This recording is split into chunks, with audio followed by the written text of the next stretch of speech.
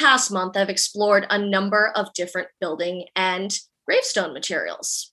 Most of these are things that you are really customarily familiar with. This week, I'm going to go more into the idea of both vernacular and small manufactured gravestones by talking about an unexpected material, terracotta. I'm Liz Clappin, and this is Tomb with a View.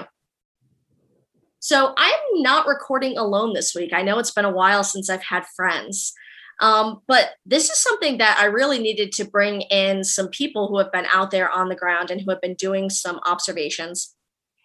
So the folks that I am looking at today are actually really exciting because if you've been listening for a while, you know that I'm a big advocate of people who are, I don't even want to call them amateur enthusiasts, but people who are collectors of stories, who are collectors of gravestones, because often the everyday act of walking through cemeteries, of observing cemeteries is really important because you observe things that people who are just looking at them academically don't always see. So the folks I'm talking with today have for a long time been documenting what they see out in cemeteries, and they do so in a way that I think is really incredible because they're looking at not just the historic stuff, but they are looking at contemporary things. And as far as I'm concerned, they are actually some of the best documenters of contemporary trends in headstones, which is something I think is understudied. If you've been listening for a while, you know that I am a very we don't need more carver studies. We have talked about carver studies. We have talked about the New England headstones to death. We need more research being done into contemporary gravestone trends. And so when I'm looking at that stuff, their stuff is the first thing that I look at. And so if you are familiar in the social media community with Corpse Altar, you have seen their work. This is actually a duo, a lady and a gentleman. So Jean D'Angelo and Michael Bukowski. Introduce yourselves to my friends here on Tomb with a View.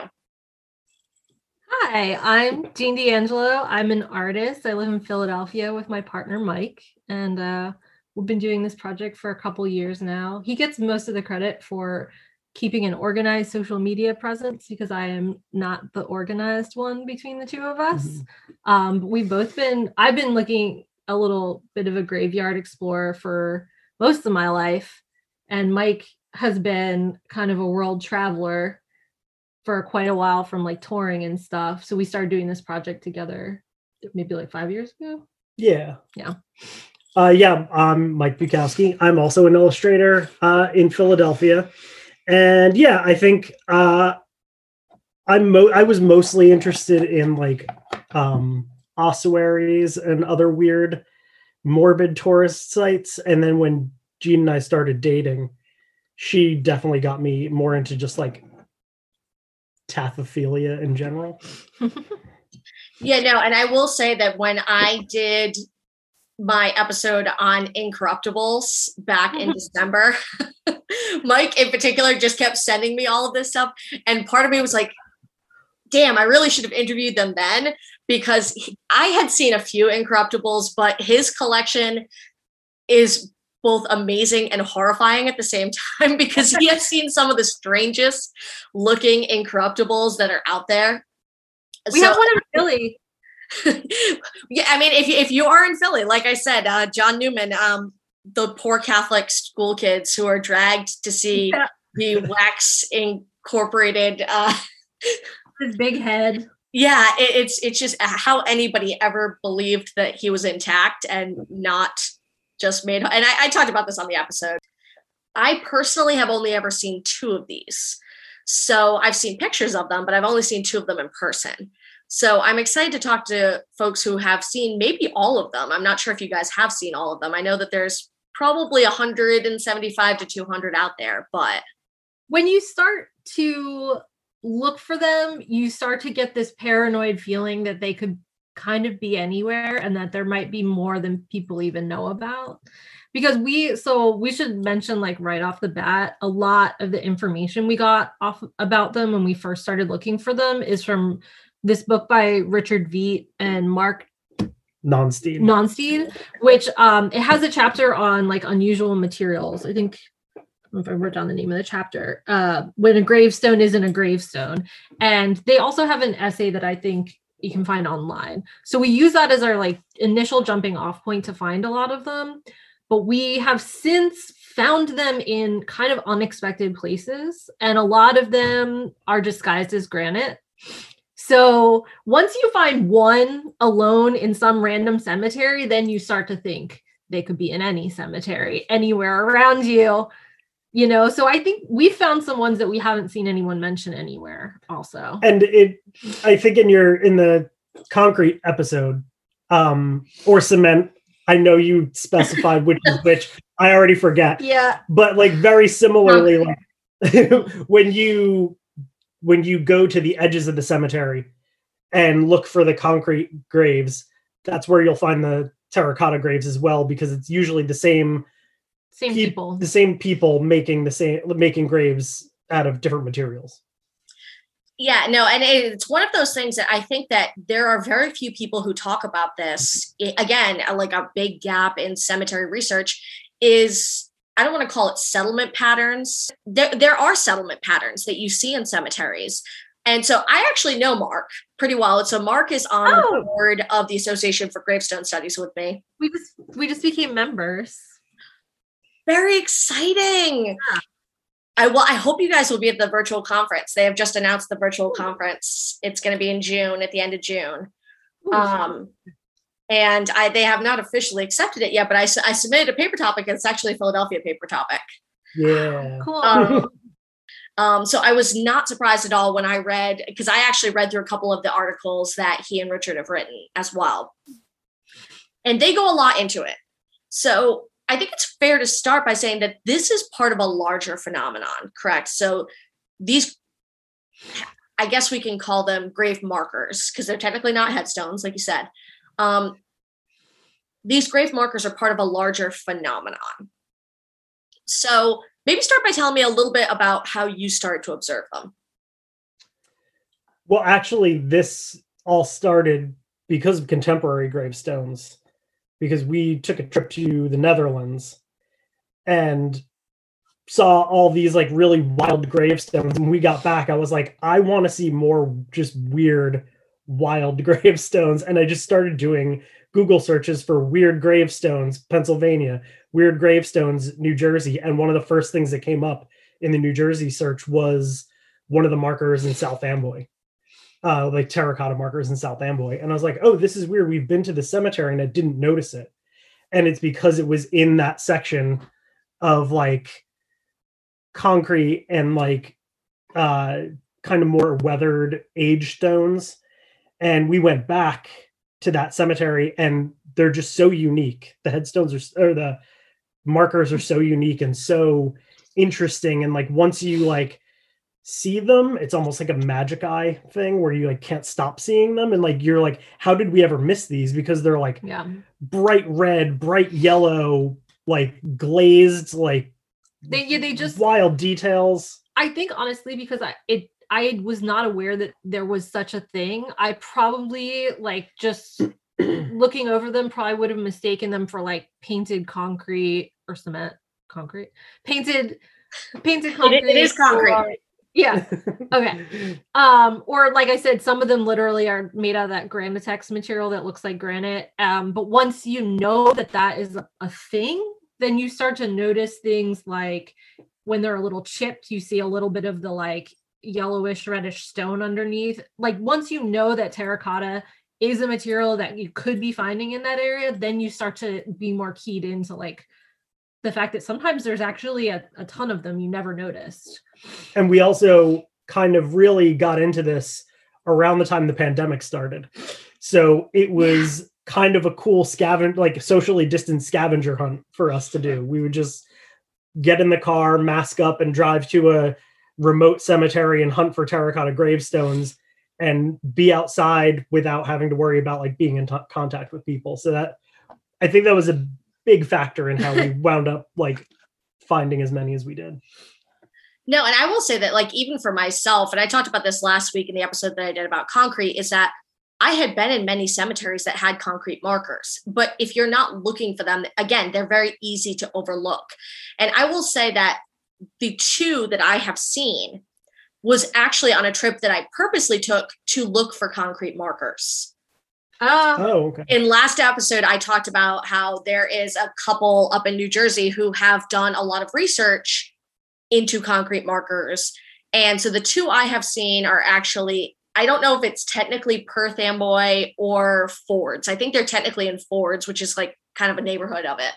And I had gone to both of these cemeteries to look for concrete markers, and I stumbled across 2 terracotta markers, and I'm like, what the hell is this? And it seemed a little strange. Okay, was one of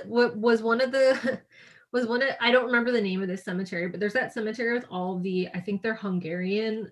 So they're across, these 2 are across the street. One of them is Saint John the Baptist, Russian Orthodox. I'm not sure what the one is across the street. They're 2 separate cemeteries. They're across the street from each other. And these are both glazed terracotta, and they're both crosses. So one is like a shiny glaze and it's just white. The other one is like a matte that has the rosettes. Yeah. So I know exactly what cemetery that is. I thought it was a different one because there's some amazing concrete markers in New Jersey that also, we had gone years ago, saw the concrete markers, and they really made an impression on me because they had a strange shape. And we went back this year and realized that there were also terracotta in that one. So, the cemetery the cemetery you're talking about, where they're across the street from each other. I know which one that is. There's actually like 7 or 8 in one cemetery and 3 in the cemetery across the street from it, like terracotta ones. That's also where we saw Paul Dracula. Oh, yeah. That was a name I took note of. That's pretty awesome. Yeah, no, and that day I wandered a lot, and I remember I went in the middle of the summer and it was hotter than hell. So I can remember I drove from there, and I think I might have gone to the other cemetery because the other one is not too far away, and there's a whole cluster. They're all Catholic cemeteries, and they are all different denominations. So there's like Our Lady of Hungary, there's an Italian cemetery, there's a Jewish cemetery. Yeah. And I only remember this detail because it was summer, it was very hot. There was a Rita's across the street. So I remember I left the cemetery, walked across the street, got water ice at Rita's, and then I walked back, which is maybe saying the most Philadelphia thing ever. But so I think I have also been to those cemeteries because I remember the Italian one in particular was super crazy. So that's another part of our formula now for finding them, right? Like we've mostly found them in Catholic cemeteries with like a very specific demographics. It's like these specific immigrant communities in a very specific time period. And so if you can find a Catholic cemetery that's old enough and then go to the perimeter where you see the concrete and stuff. So that's like part of how we look for them now, is just to try to find an older Catholic cemetery in a region that we know might have them and then go to that area of the cemetery.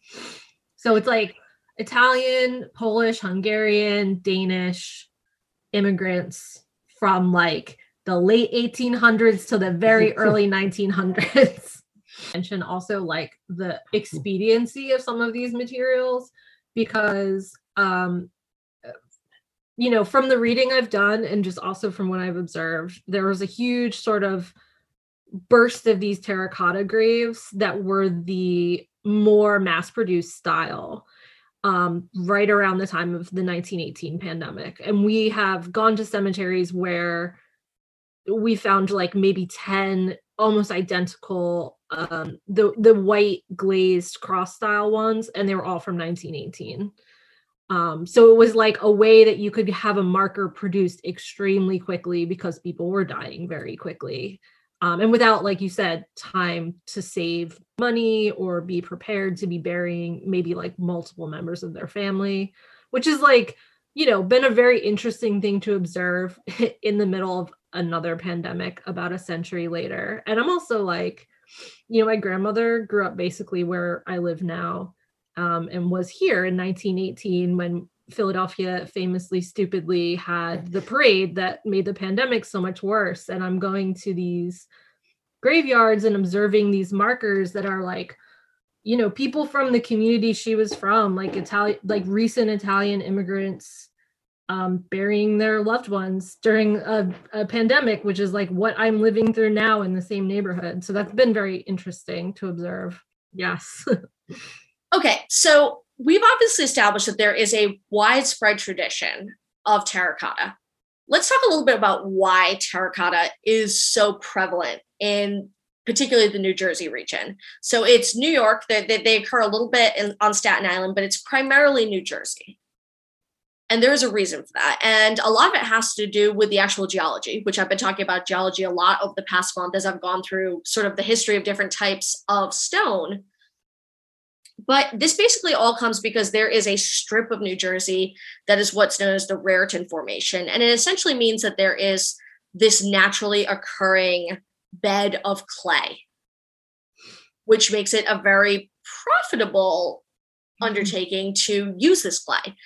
So let me start by talking a little bit about what terracotta is. So terracotta means baked earth, and it's not a new concept. Terracotta goes back obviously thousands of years. What you do is you take clay, and I will say that not all terracotta is made of clay. I'm not going to go too deep into this because we're going to primarily talk about baked clay. And it's really profitable because you can either add or subtract. So primarily everything I've been talking about the past month with Materials March has been things that are subtractive in nature. So you start with a big block of marble, you start with a big block of granite, and then you chip away at it. Terracotta is cool because you can either carve it subtractively and take it away, or you can additively carve it, which is pretty cool. So it's pretty flexible. It's not just for flower pots. It's fired anywhere between 1100 and 1800 degrees Fahrenheit. And what happens is that the iron content of clay oxidizes while you're firing it. And that's what gives terracotta most often its distinctive coloring, that red, brown, earth tone that we tend to think of, but not always. It could also be polychrome based on how you glaze it. We're going to talk a little bit about glazing in a little while. I love this, that the earliest recorded issue of terracotta was about 3000 BC in what is today Pakistan.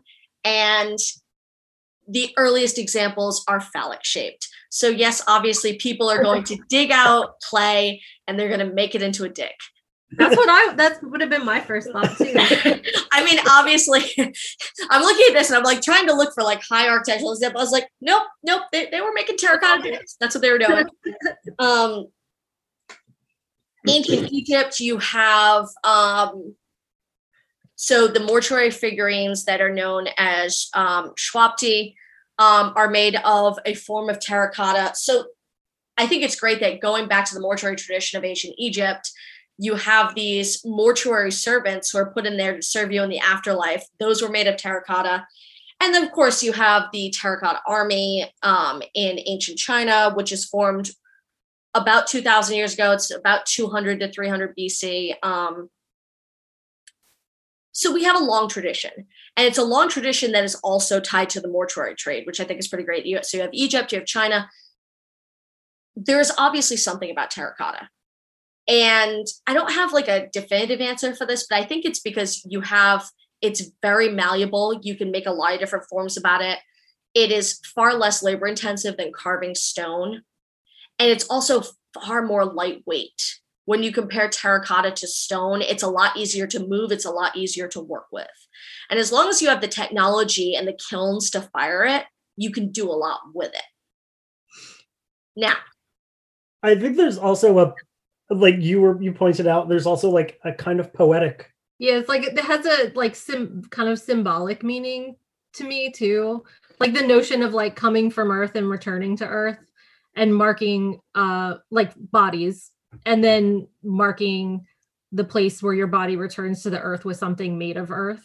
So this is beneficial to have artists on because I always say that I am far too cerebral and like I want to talk about like the technical aspects of things and people are like, there are human beings right there. And I'm like, I forgot there are people too. So yes, that is wonderful. And I love it because I never would have come up with that.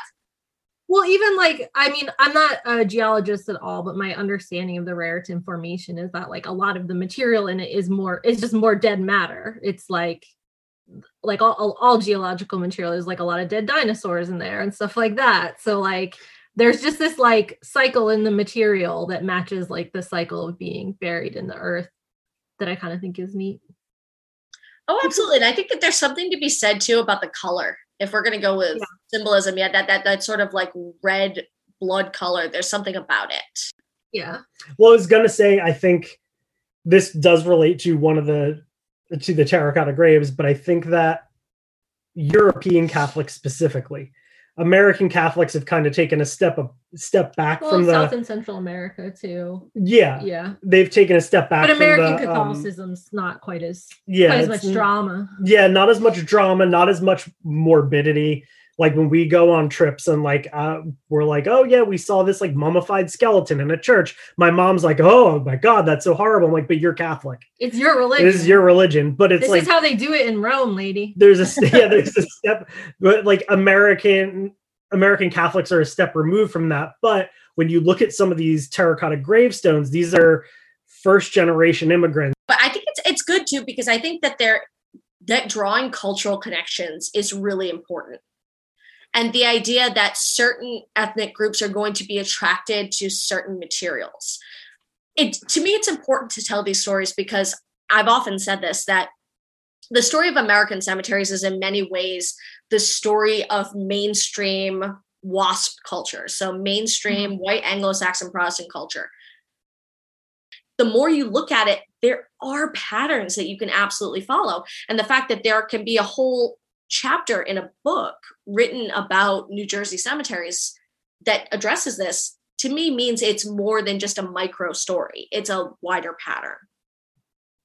And I also like the one cemetery that I particularly like in New Jersey that has cement markers that are Hungarian, or no, they're Lithuanian.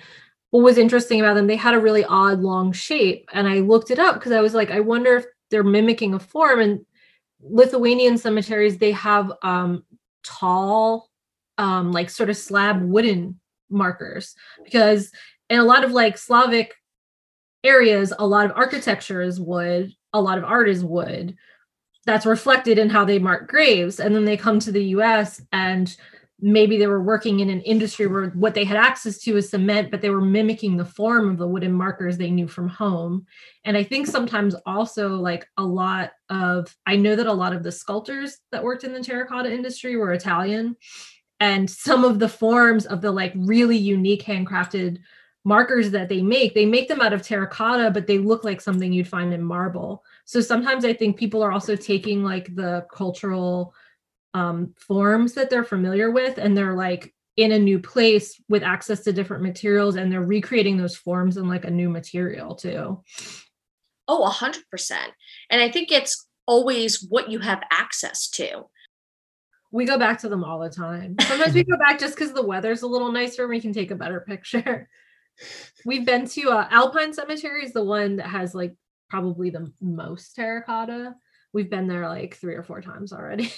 And that one is in Perth Amboy, right? Yeah. Which that's more of a traditional Victorian, like rural cemetery style, correct? No, somewhere between, I would say. It's not very large. Is the one across the street a different cemetery? The one across the street is a different cemetery. Okay. So it's 2 cemeteries. I don't know the one across the street. They both have terracotta, but they're kind of unique in that the factory owners and their families are buried in them. So they have grandiose terracotta situations. So you see like the much simpler sort of terracotta markers that like the workers would have had, but you also see the terracotta mausoleum of Alfred Hall, who owned the terracotta manufacturing in Perth Amboy. And then across the street, there's like a way to segue. Yeah. So to give you like a little bit of perspective, so not only does the Raritan formation exist, but so in the mid to late 19th century, what develops is there is essentially an architectural terracotta industry that explodes in New Jersey.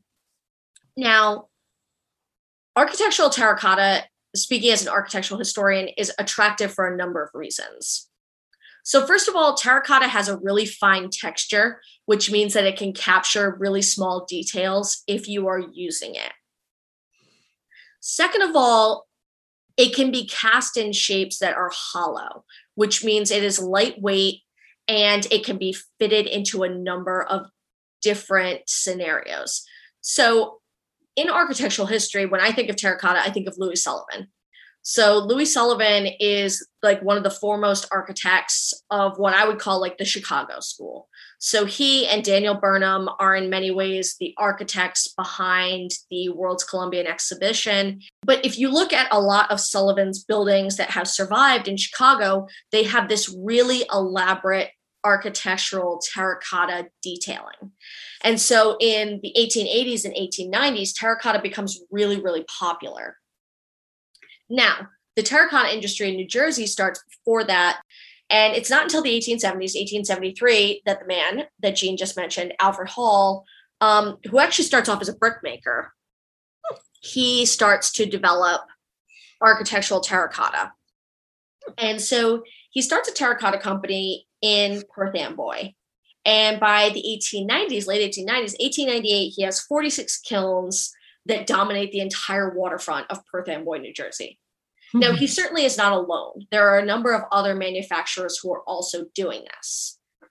But he essentially makes an entire career out of terracotta. And terracotta is used for a lot of different purposes.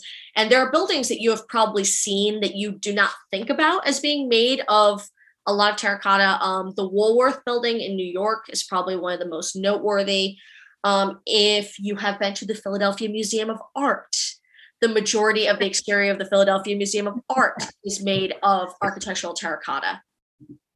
And then if you are a true New Jersey person, the Convention Hall in Asbury Park is also primarily made of architectural terracotta.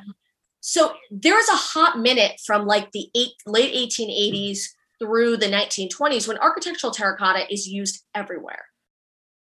When you think about this, it really isn't surprising that it also translated over into gravestones. So tell me a little bit about what you have observed in relation to that, about where these terracotta headstones turn up and what they look like. Well, so I think the most interesting story we have about this is that there was a factory called the Union Terracotta Factory, I believe it was, which was in the Pine Barrens. And it was this is the earlier era of terracotta production. Yes, so. Is that what you're talking about? She's talking about the later industrial period, but I start with that because you actually kind of led me down this path, because from what I could see, the earliest example I could find was actually in 1804. And that was in Mount Holly, which Mount Holly is right across the Delaware River from Philadelphia. But it is not actually terracotta because it's not baked. It's considered to be a clay marker.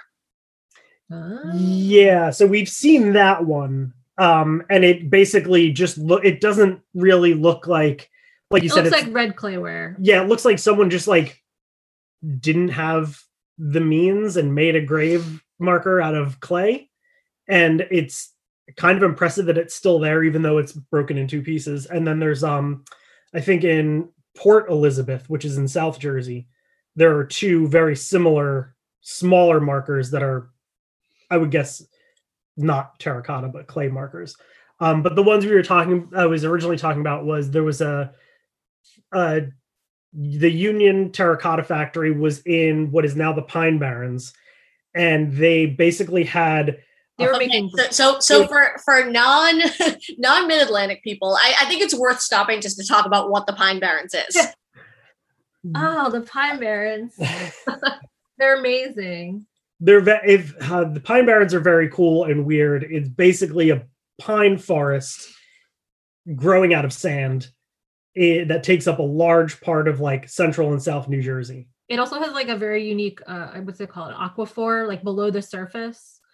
It's like a very specific, important, unique ecoregion that also is like, it has like a kind of weird folklore around it because a lot of the people that went to live there were kind of like social outsiders. There were a lot of enslaved people that ran away there. There were a lot of people who, were sort of bandits that went to live there. Native people still lived there. So it kind of became this place that people had this sort of like spooky mythology around, but it's actually just got its own like unique culture that was also very focused on like, you know, self-protection. So people had their own industries that they formed inside the Pine Barrens. And then later people established more formal industries. So there's some glass production, I believe, there's bog iron, and then for a while there was some terracotta production there, and they were making brick and pipes, I think, terracotta pipes.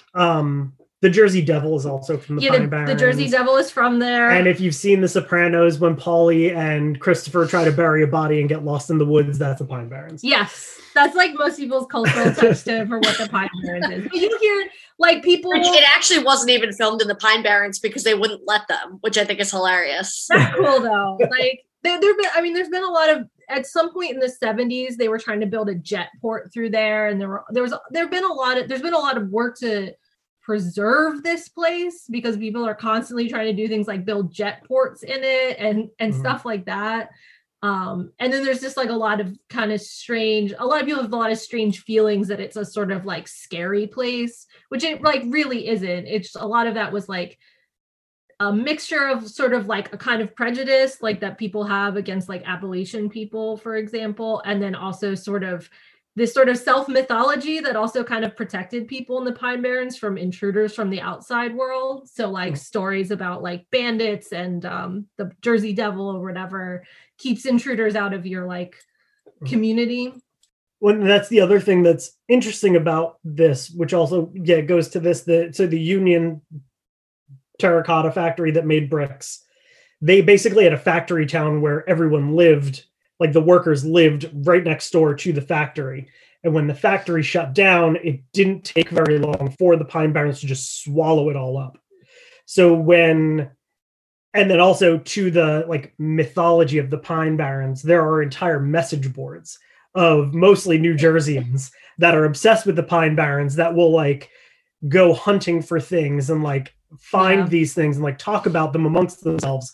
And basically this thing came up whenever I would search that there was a terracotta cemetery in the middle of the Pine Barrens. And I had to go through so many loopholes and like rabbit holes to try to find out what people were talking about. And basically it was the cemetery for the factory town of the Union Terracotta Factory.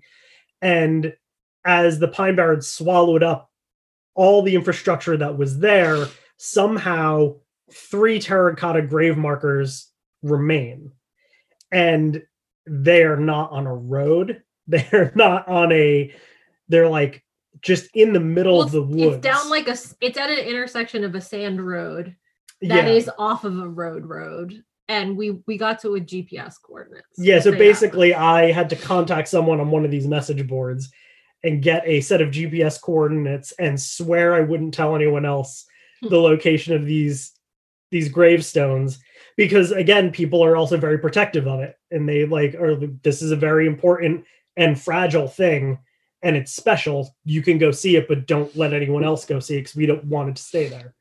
So we got GPS coordinates, drove as far as we could on a pitted dirt road, got out, hiked a mile on a sand road, and then went off into the woods, and we found these cool terracotta gravestones.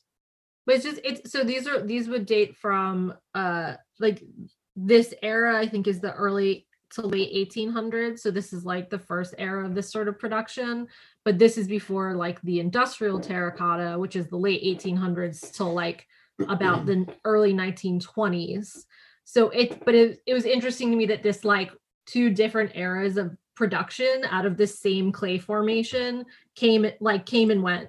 Basically, there was the Pine Barrens era and the brickworks that was out there, and then that was completely gone. And then you have this industrial architectural terracotta that pops up later. And I think most of the stuff we've seen obviously is that era. Which that's incredible to me, and I think it's incredibly important to document this. And I think people tend to discount the subreddit crowd, so to speak, who are out there on these message boards. kind of being like, oh, these are the same people that went looking for the house from the Blair Witch Project. And what do they know? And I would do that too, though, to be honest. Well, to be fair, this wasn't a subreddit. This was like a defunct pinebarrens.org message board that I've tracked someone's email down, and luckily they were still using that email address. It was a Hotmail account, wasn't it? Mike still has a Hotmail account. I do still have that. But it's also, again, this is where I think that I struggle, because I operate in a very liminal state in between academia, which, I publish academic articles and I have those credentials, but also I produce a weekly podcast, which most people in the academic community would spit on.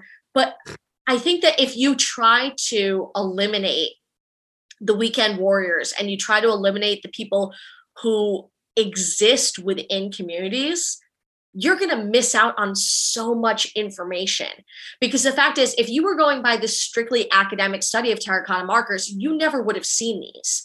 And these are really significant because they do prove that this is a continuous material use that not only goes back to before Common Era in terms of the Egyptians and ancient China and things like that, but it's the fact that there is nothing new under the sun. That before there was an industrial production of terracotta grave markers, there was a brickworks in the Pine Barrens. And before that, there was probably continuous use going back centuries. I think that's important to understand. And I love that you guys have seen this, because you're looking at it and saying, all right, this isn't something that just happened. There is a pattern that you have to follow. This is funny. Like, this would probably seem really obvious to you and a lot of people who their backgrounds in like architectural history, probably also archaeology, but for some reason it just like wasn't a connection I had made until my friend, who's she's an architecture librarian, just made this very obvious point to me. Like, she was talking about, what's up, Nikki? She was talking about how, we're part of the natural environment that we live in, and the natural environment around us shapes the kinds of architecture we make. And then also it shapes the kind of art we make and the kind of forms that we keep replicating, because we're kind of, limited in certain ways to like what the materials we have access to can do. And that just shapes how we build everything around us. So she's like, yeah, you go to a place where their main building material was trees, then you have the development of this kind of elaborate wooden architecture. You go to a place where they have access to a lot of granite, then you have this elaborate stone architecture. There's places where like stucco and claywork is the material. So like it was like the first time someone said that to me, and I was like, oh, done. Like, in the same way that we build the houses we live in, like the same materials we use to build the houses we live in, it's the same industries making the materials for the houses we live in when we're dead. Like, there's a sort of like notion that your grave is your house for eternity, right? So like, you might live your whole life in a brick house and then go get buried under a terracotta marker because you lived your whole life along the Raritan Formation, and that was like what people were making everything with around you. And I liked that notion. It was literally like, for some reason, someone had to tell me that, and that like clicked in my head. Like, because there have been like a lot of the ones in Alpine, a lot of markers are most likely architectural elements that have been repurposed. So there are some that clearly look kind of like, what would you like, spire topper elements? Yeah, or decorative, like. Yeah. There's elements, yeah. There's that one we saw that's a cross, but it had an element added to the top that was like a ceramic flame that looked like it probably originally was a component of something else. And then a lot of the time people would either just like hand scrawl in the lettering or press it in with like some sort of stamping element. But you could tell that some of these were like probably repurposed. They're probably, and that's why you saw them in the communities of the people who worked. It's literally only like the only people who have them that we have seen are either people who probably worked in the factories or from communities of people who worked in the factories and were making them for their community or their family, or the handful of like really elaborate ones that are by the owners of the factories and their families. Like, or I feel like there are a handful that are by the sculptors. Yeah, the ones that are so they're like You could almost break it down to like 3 different types. There's like the architectural repurposing kind. Then there's like the sculptural kind that are elaborate and unique. Yeah. And then there's like a very specific thing called Granitex, which the terracotta factories, I think they saw what people were doing and tried to cash in on it. And they were like, we can make gravestones out of our stuff. So it was more like an industrialized. Yeah, they were like mass produced. Like very mass produced specifically for gravestones. So like the ones that you saw that were like the white cross that's glazed, those were mass produced. Yeah. They're the little Granitex, I think they call them pillow style ones that from a distance they just look like a boring granite thing.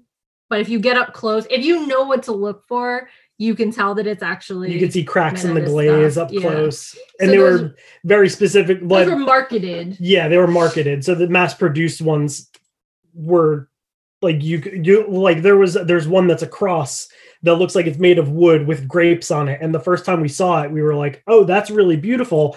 A craftsman must have made that. And then we found 3 more. Yeah. So it was like, okay, that was one of the mass produced ones that they had a mold for, and they just made a bunch of them. Yeah, no, and that all makes a lot of sense. It really does, because I think that, and I think it was you guys who had posted a picture, and they're like, oh, well, at first you would think that this is granite until you see the chip where the lawnmower hit it, and you can suddenly say, okay, it's terracotta. Well, even to this day, like we've found so many, I'll still walk up to them and knock on them. Yeah. Because the terracotta ones are hollow. It's like kind of hollow stud because they're all hollow inside. Yeah, it's like either like it's hollow inside, you can see a chip. Then there's just certain things where like sometimes we'll just go bolting across a graveyard because we're like, does that look weird to you? Like some of them just like have like the color looks a little blue because one of the coolest things, the Alpine Cemetery has some where the glaze, they at some point were experimenting with this glaze that would give the appearance of granite, but it was like a slick glaze. And when you got up close, the way that they were mimicking it, which is very interesting to me as a painter, is literally just with tiny flecks of blue and gray on white glaze, right? So from a distance, it looks kind of like granite, but there's something sort of uncanny about it. It's like a little bit too blue. It's almost like when you see a Zinke and the color pops out to you because you're like, that looks a little weird. So sometimes it's just the glaze looks a little weird. It's a little bit too shiny. You know, you're like, that doesn't look like marble, but it's shiny. There's just something. They'll just send us running. We saw the other day, we thought we saw one and like bolted, and then we were just like, oh, it's just marble. It was just really, really white marble. So, like you said, there are 2 eras. I would say that the height of terracotta is probably going to be from about 1890 to 1920, would you say? Yeah, it's from the reading that I've done in this book.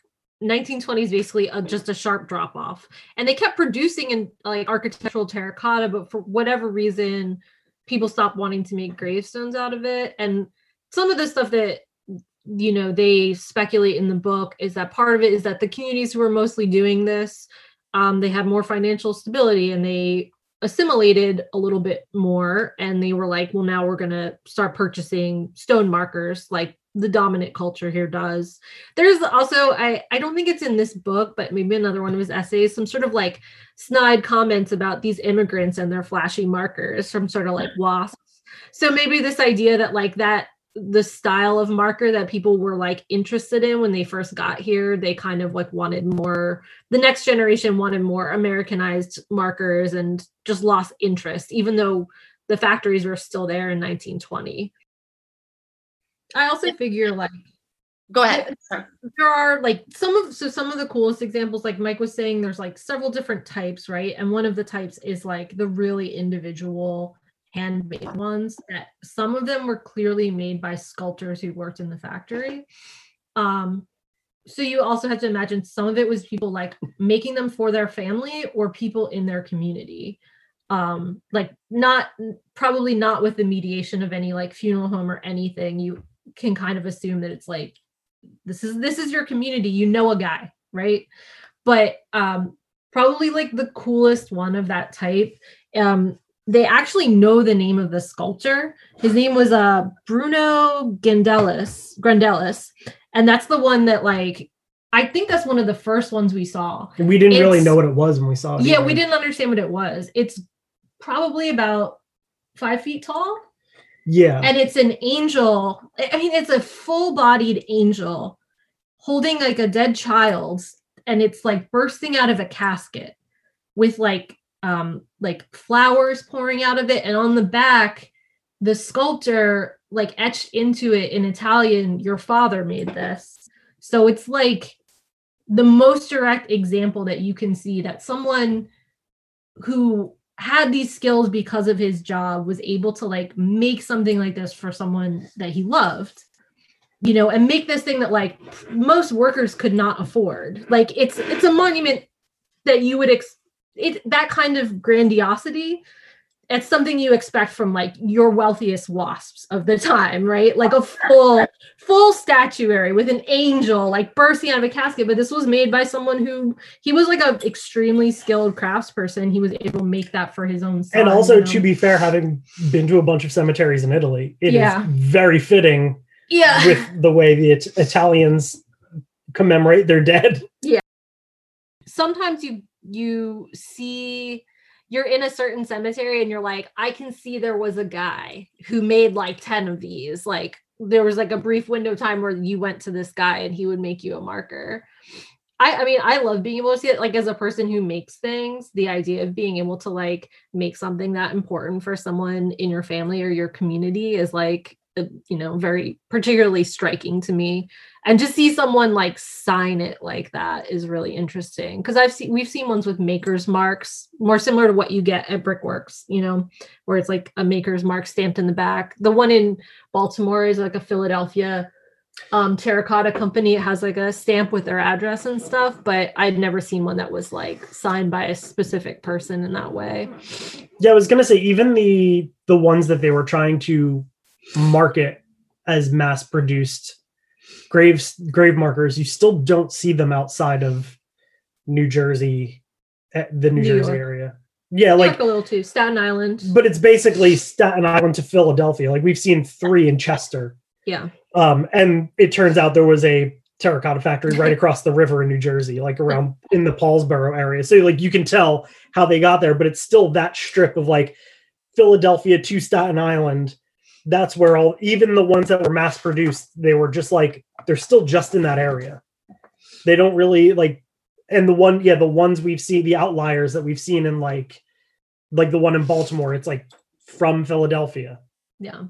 But yeah. So like today, I mean, it's probably a driving distance of no more than 2 hours, which is interesting when you think about the fact that, you know, and I've talked about this, like, as I've been tracing materials over the past month, that when you start with slate was all quarried locally.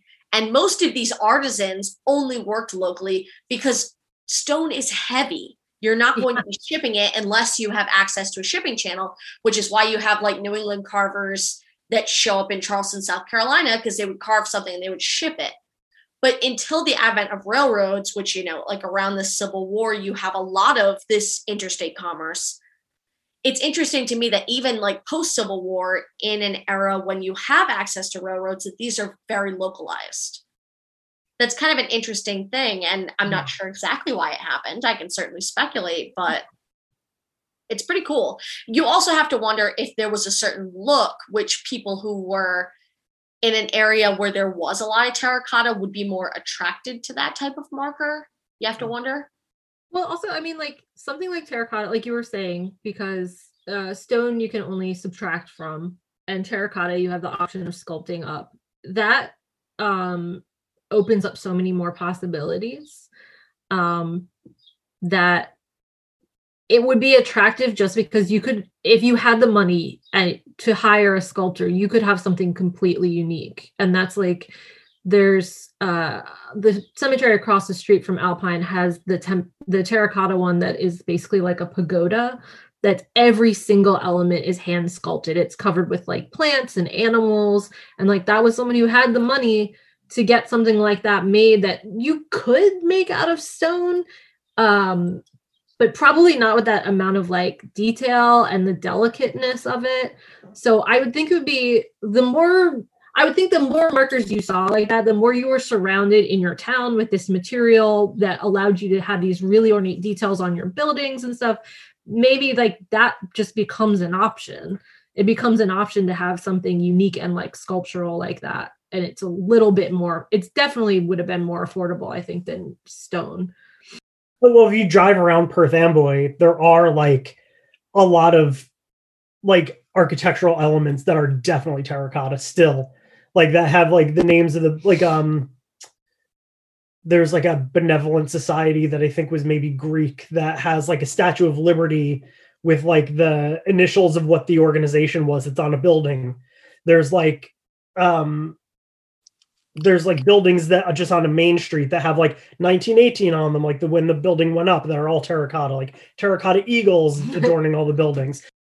Which this is something we haven't really talked about, but if you look at a lot of these terracotta markers, they have a very distinctively almost Art Nouveau style, which the British Moderne was like their version of Art Nouveau. I guess maybe the question I have for you is, do you see certain stylistic things that are pretty prevalent when you look at these type of markers?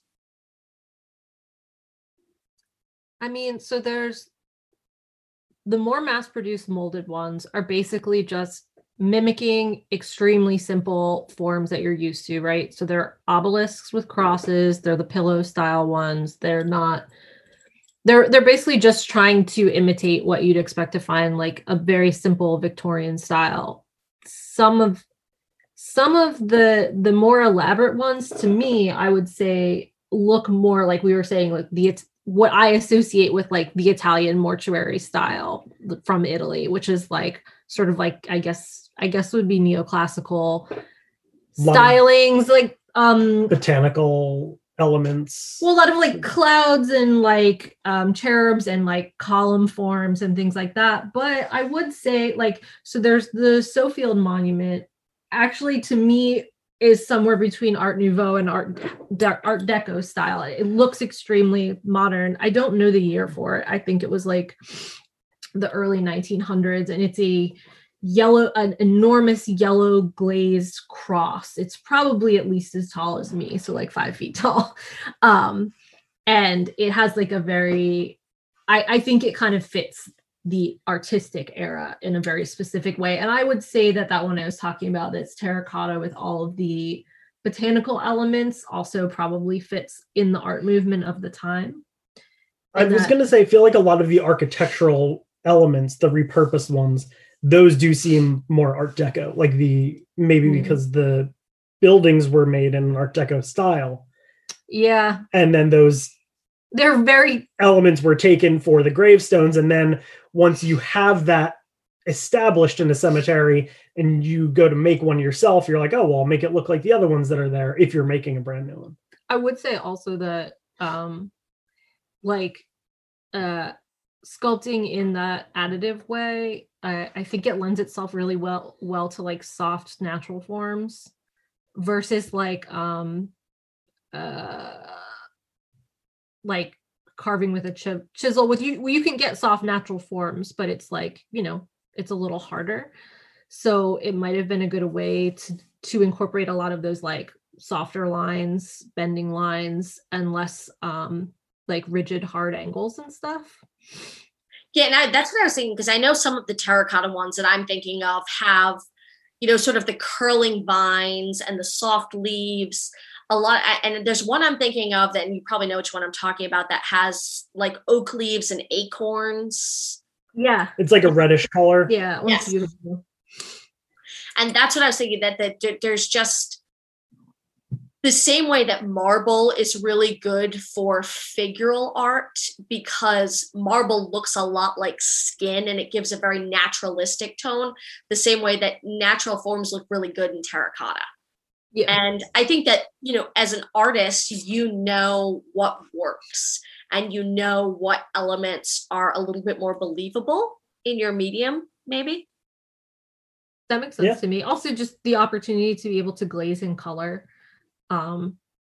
if you're doing natural forms like earth tones make a lot of sense. Being able to glaze in color, it might inspire elements in your design, like floral elements, things like that, knowing that you could glaze them in a color.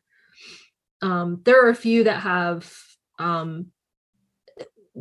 there are not so many that have a lot of colored glaze, but there are a handful, and the artist really made use of the glaze, and it's kind of unique in this country, at least, to have color in a graveyard. So I could see that just having that option in your toolbox when you're designing something is pretty cool. Mike also sent me a link about these salt glazed terracotta markers in West Alabama, East Mississippi, which have like a blue glaze. I'm really excited to see those. They're about 4 hours away from me, but I will find a way. Yeah, it's and they're all just things that like I've accidentally come up like in my searches for terracotta graves in New Jersey. I'm just like the ones that there's some in Tennessee too that I think I sent you a link to that like look more like pot forms, but they have like names and dates on them as grave markers. And it's like it is really interesting that it's been used so many different times, but not. I feel like the New Jersey ones there's definitely an explosion. There's a wider trend, and I think it's important to document these because the fact is, even if there are only the estimates are usually around 175 to 200 of these exist, but from what you have told me, it sounds like there are probably significantly more. Even if they're like maybe 500. We should count all the ones we've seen for starters. We should count all the ones we've seen. So, I would also say Richard Veet and Mark Nonsteed in the book, they do make a distinction between actual grave markers and things that they can't say are grave markers because they don't have names or dates on them. So those Danish Brotherhood ones. Yeah. That's a very common one we didn't talk about. That's a mass-produced one. I wrote down the name of it was an organization called the DBS.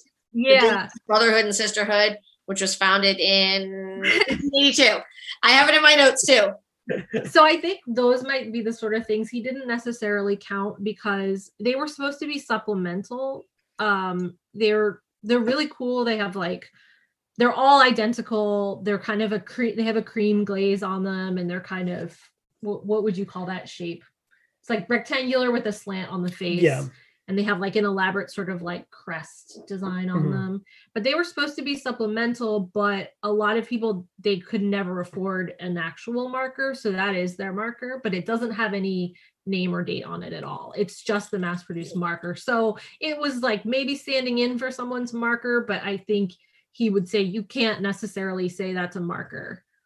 And there's also, there's one in Trenton that is that's a full-figured woman with holding a sheaf of wheat and a sickle, and it's the same exact color and like glaze of terracotta as another one we've seen in the next town over in Hamilton that is a broken column with like a basket on it, and that one is signed and has a name and date on a little stone in front of it. So that one's definitely a grave marker, but the woman with the sheaf of wheat does not have a name on it at all. So it could just be a statue. But I'm assuming because they're so similar, they were probably made by the same artist or in the same factory and for the same purpose, but it's kind of hard to tell.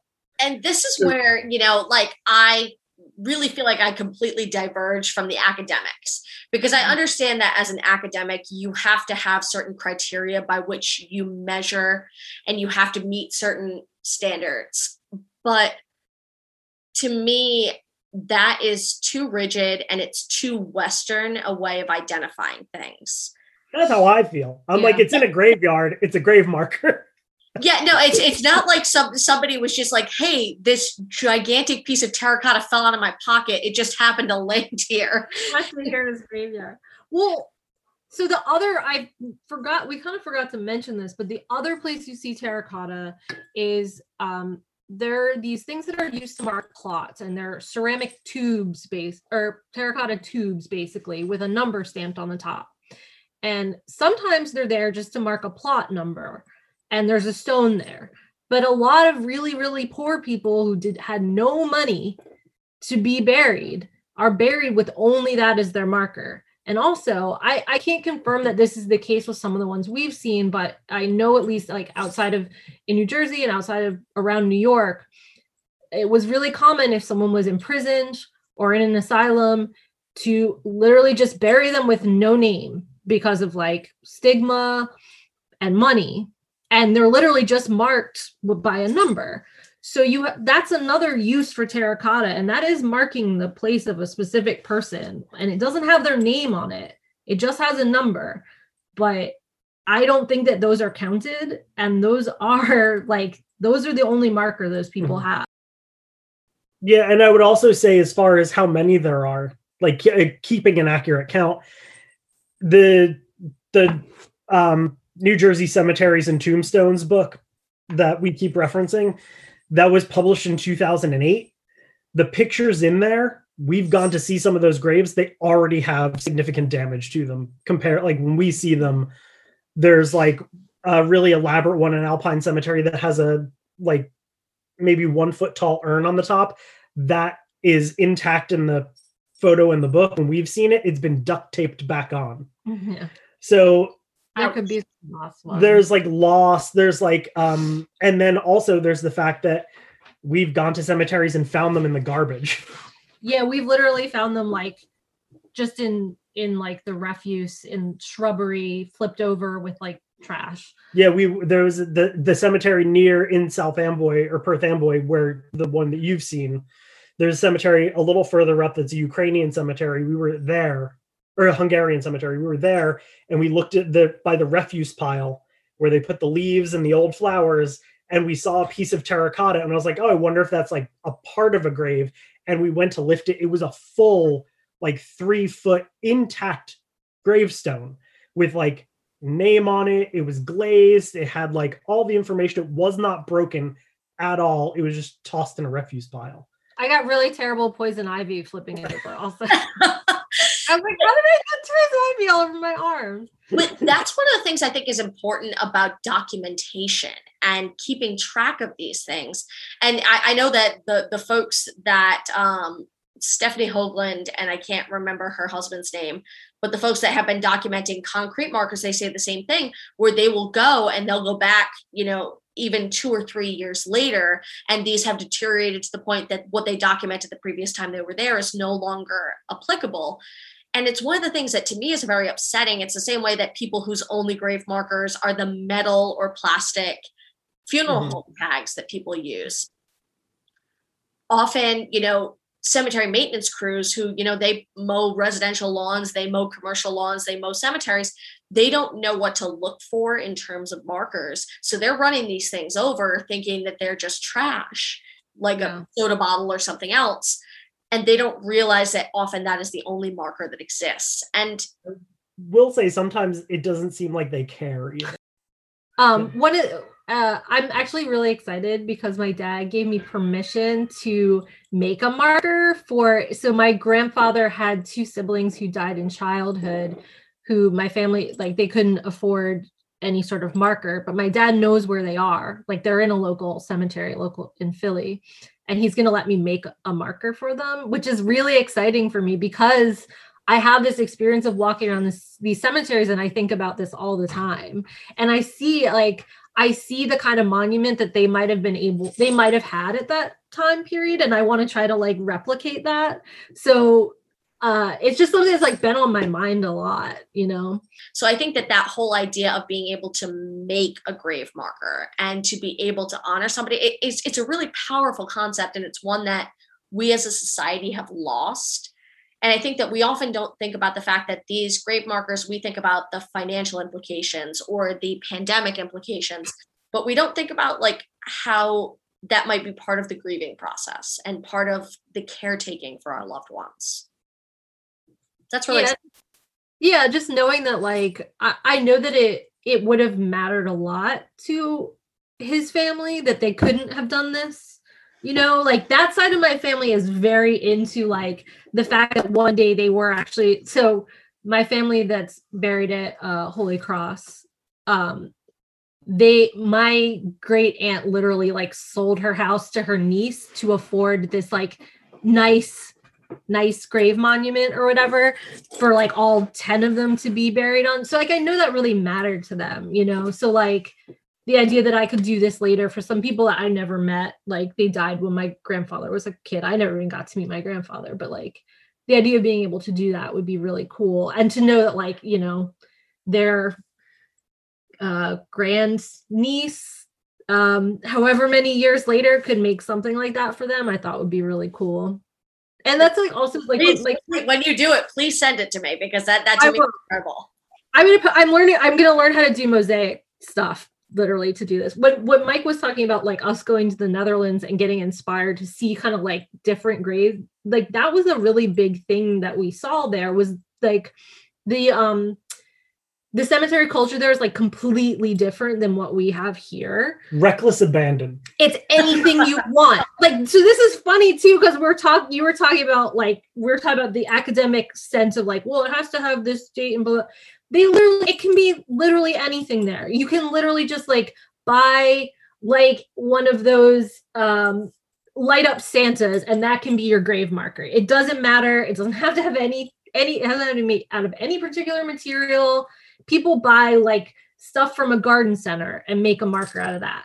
We saw stuff made out of just like painted rocks. There was one that we saw that was like these really thin sheets, I'm assuming of homemade, I'm guessing porcelain, that were put on wires so they kind of like balanced, and people had painted notes to the person on them, and there were like 30 stuck in the ground on this grave.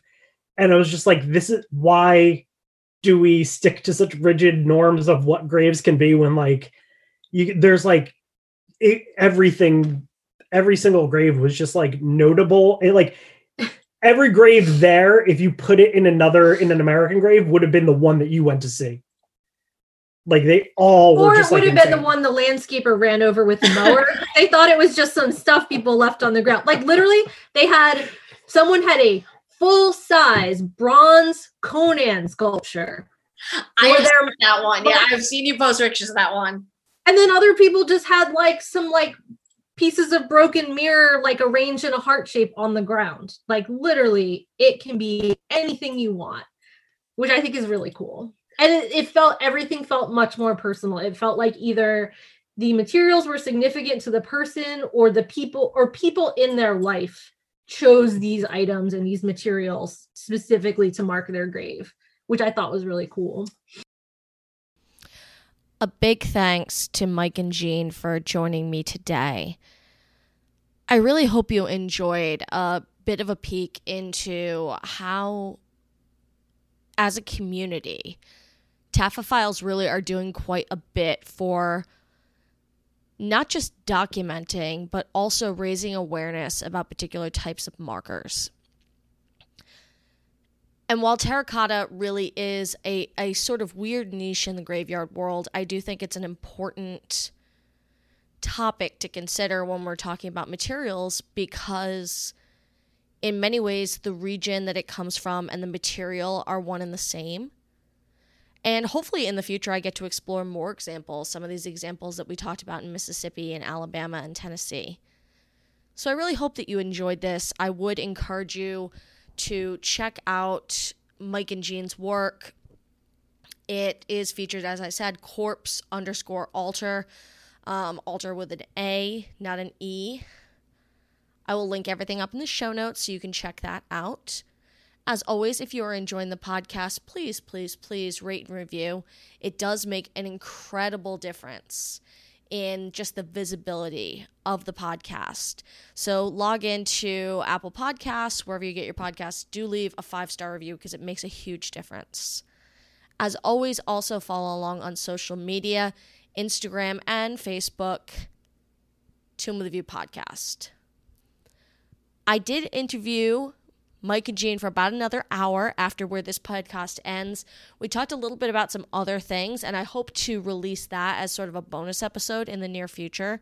So I will get back with them because they took a very interesting vacation recently, and I want to share some of what they saw while they were out there exploring things on a little tombstone vacation. But for now, hopefully you enjoyed Terracotta. Have a wonderful weekend. I'm Liz Clappin, and this is Tomb of the View.